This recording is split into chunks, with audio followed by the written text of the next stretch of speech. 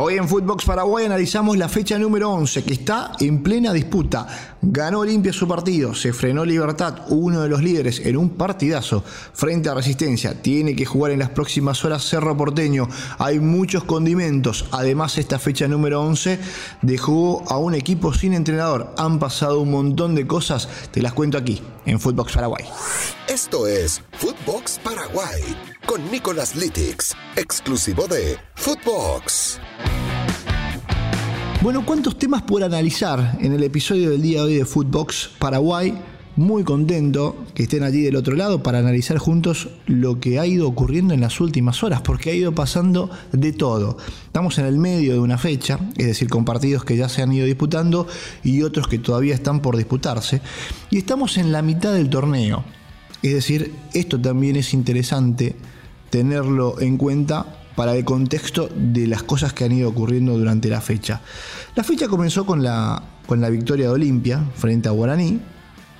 A Olimpia le cuesta mucho ganar en su casa, lo ha hecho, incluso pudo haber tenido un resultado más abultado, pero Olimpia cumplió y se quedó con el triunfo en ese partido jugando como local. Pero la fecha, además, en lo más reciente, en las últimas horas, tiene a Nacional, que ha vuelto a ganar, y esto no es un dato menor porque yo no sé si en la historia reciente vamos a encontrar a un entrenador que llega a un equipo que la está pasando muy mal, como la estaba pasando Nacional, que lo agarra con el campeonato empezado, es decir, sin trabajar de pretemporada, sin elegir a los jugadores, llega un técnico nuevo, agarra un equipo que no la pasa bien, que pierde todos los partidos, que se encuentra en la parte más abajo de la tabla de posiciones y hace 4 victorias consecutivas y mete 4 triunfos consecutivos. Agarró Pedro Sarabia al equipo y empezó a encadenar victorias una tras otra, ahora frente a Guaireña. Así que Nacional, o Sarabia, en realidad no sé cómo hizo, me pareció que dio una cachetada a cada uno, y Nacional ahora es otra cosa. Es un equipo hasta imparable en esta fecha 11 del torneo, 4 victorias consecutivas, 3-1 frente a Guaireña. Rebota la pelota, el rebote favorece a Prieto, extiende pase para Juan Danilo, ataca bien, centro bajo, se desvía, ¡gol!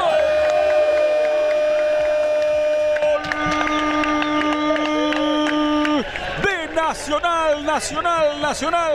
La verdad que lo de Pedro Sarabia es como para encuadrar realmente, sumando ahora 17 puntos, se empieza a aproximar allí después de haber dado mucha ventaja en cuanto a la tabla de posiciones en el arranque.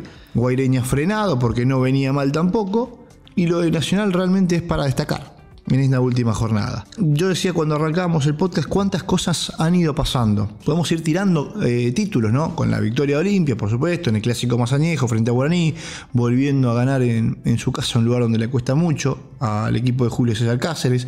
Nacional, 4 victorias de forma consecutiva.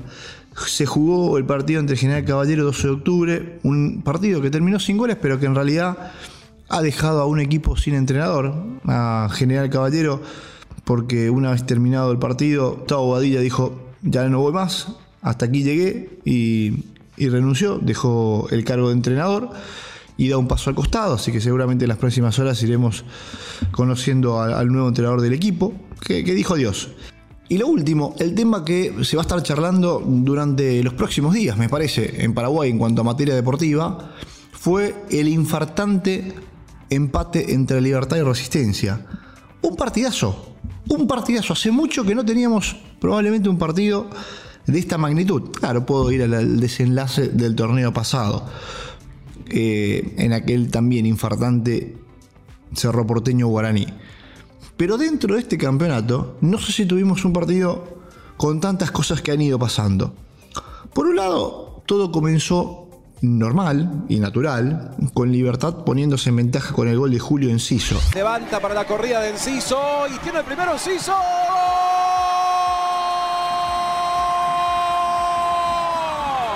De Libertad, Julio Enciso aprovechando la duda en el fondo de Resistencia. Esto es totalmente natural, que Libertad se ponga en ventaja, es uno de los líderes que tiene el campeonato, y que el gol además lo haga Julio Enciso. Julio Enciso es el goleador que tiene el campeonato.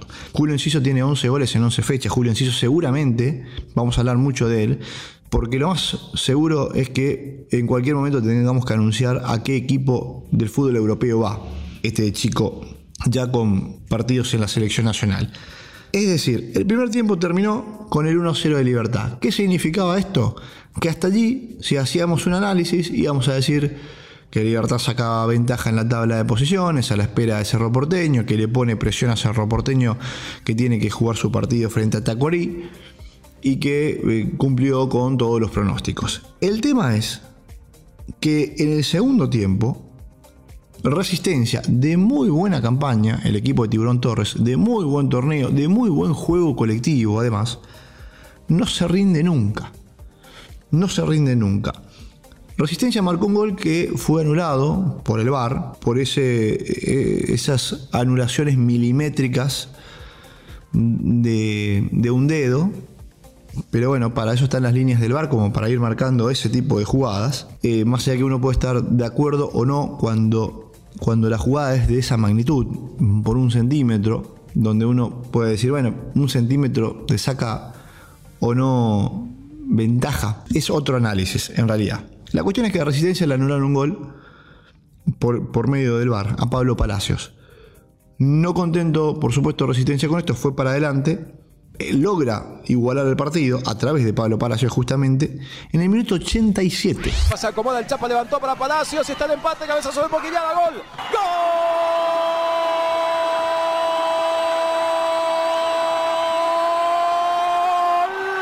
De Resistencia, Pablo Palacios, ahora sí, el grito que quedó atragantado hace algunos minutos. Es decir, Resistencia le amargaba la fiesta a Libertad en el minuto 87, 1-1. Y claro que uno piensa que en el minuto 87 con el empate es ese el resultado final. A los 92, Resistencia vuelve a marcar otro tanto.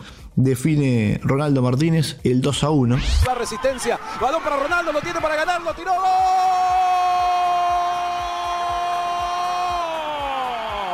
Y consigue su premio en el final del encuentro, Ronaldo Martínez.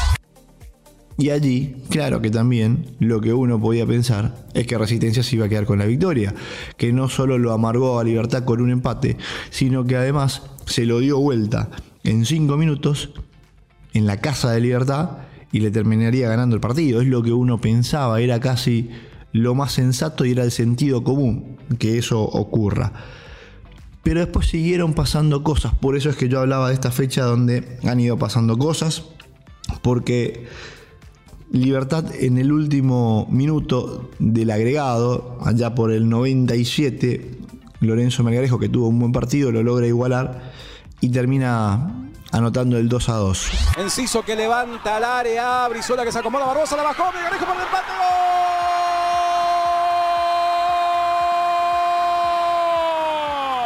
De Libertad, Lorenzo Melgarejo apareció el destacado del partido. ¿Y en qué momento? Para evitar lo que parecía derrota Gumarela, Barbosa y un aporte fundamental en ataque para bajarla al estilo de un Tacuara Cardoso, al estilo de un Roque Santa Cruz. Estuvo Barbosa para ponerle la pelota a Lorenzo Melgarejo. Es decir, 2 goles en el tiempo extra y uno a los 87, sumado al que se marcó antes ya en el arranque del partido, y así se dieron los 4 goles del encuentro. Partidazo, realmente, el que tuvimos la posibilidad de ver entre Libertad y Resistencia, donde nadie quedó contento, porque Libertad estaba ganando el partido. Se lo dieron vuelta, la cara de Daniel Guerrero lo decía todo, lo igualó y de todos modos quedó amargado. Es el líder que tiene el campeonato. Cerro Porteño lo puede superar en las próximas horas cuando juegue frente a Tacuarí. Y los de Resistencia también quedaron con mal humor, porque pudieron darle vuelta al partido a los 92 y estaban ganando 2-1 a los 92 y después se lo empataron. Es decir, quedaron absolutamente todos con ese sabor amargo. Cuando Libertad pensó que lo tenía para ganar, se lo daban vuelta. Cuando Resistencia se lo dio vuelta y así todos pues terminaron empatando. Lo que en definitiva fue más que nada un buen espectáculo para la gente, ¿sí? para el público que tuvo la posibilidad de observar el partido. El campeonato hace que con este resultado Libertad sume un punto más que Cerro, pero Cerro tiene el partido pendiente frente a Tacuarí. Lo de Resistencia es extraordinario. Resistencia está tercero, nadie le va a quitar ese puesto. Tiene 20 puntos, es un equipo recién ascendido. y está a 5, 6 puntos allí peleando el torneo. Una gran campaña realmente, con el primer objetivo que tiene este equipo es permanecer en la primera categoría. Y por qué no, metiendo otros objetivos nuevos en el camino, y decir, bueno, ¿por qué no aspirar a una clasificación, a una competencia internacional? Porque además es uno de los equipos que mejor juega dentro del campeonato. Bueno, ahora está lo otro.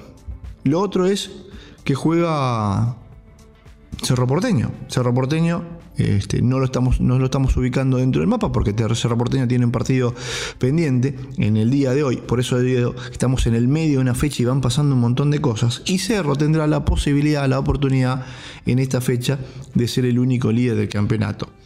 Se frenó Libertad con este empate. Cerro, en caso de ganar su partido, quedaría como único líder del torneo.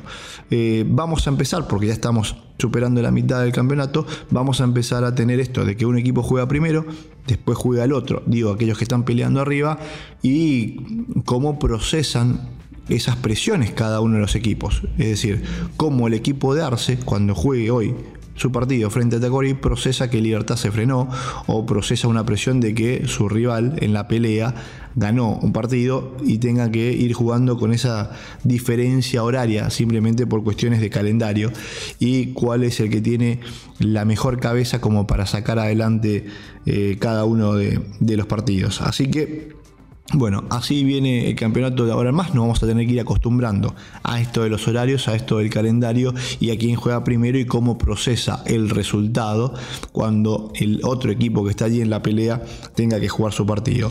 Lo cual también está claro que será una pelea entre dos. El campeonato hace rato que ya nos mostró que la pelea es entre dos, es entre Libertad y Cerro Porteño. Se puede frenar uno, como en el caso de hoy de Libertad, pero Libertad es un equipo que va a seguir dando pelea seguramente, sumado a que Libertad perdió frente a Cerro en la fecha pasada, y por eso seguramente Daniel Garnero tendrá algunas cuestiones que ir corrigiendo, pero está claro que el campeonato en esta lucha, y uno mirando simplemente los puntajes se va dando cuenta de que la pelea es entre dos, superando la primera mitad ahora del campeonato.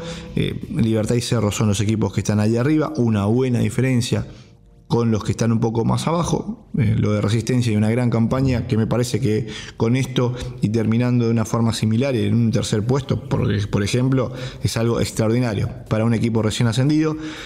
Y después están más abajo, Olimpia con 18, Nacional, que es el que se despertó ahora un poco tarde, pero también haciendo muy bien las tareas desde la llegada de Pedro Sarabia, pero se empezaron a despertar tarde.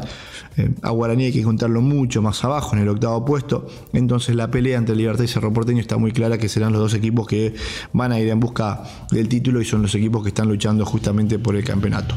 Bueno, estamos en el medio de la fecha. Ganó Olimpia, empató General Caballero con 12 de octubre, se frenó Libertad, que no pudo con Resistencia, en un partidazo realmente el que tuvimos la posibilidad.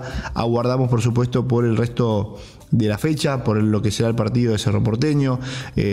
También juega Ameliano frente a Sol de América, pero aguardamos lo que ocurra, claro, con Cerro Porteño, que es el otro equipo que está allí peleando, y ver cómo queda esa parte de arriba de la tabla de posiciones una vez terminada justamente esta fecha número 11, que por ahora tiene algunos partidos pendientes, y después sí la podremos analizar de mejor manera. Agradecidos a todos ustedes, como siempre, que están del otro lado, allí en Footbox Paraguay.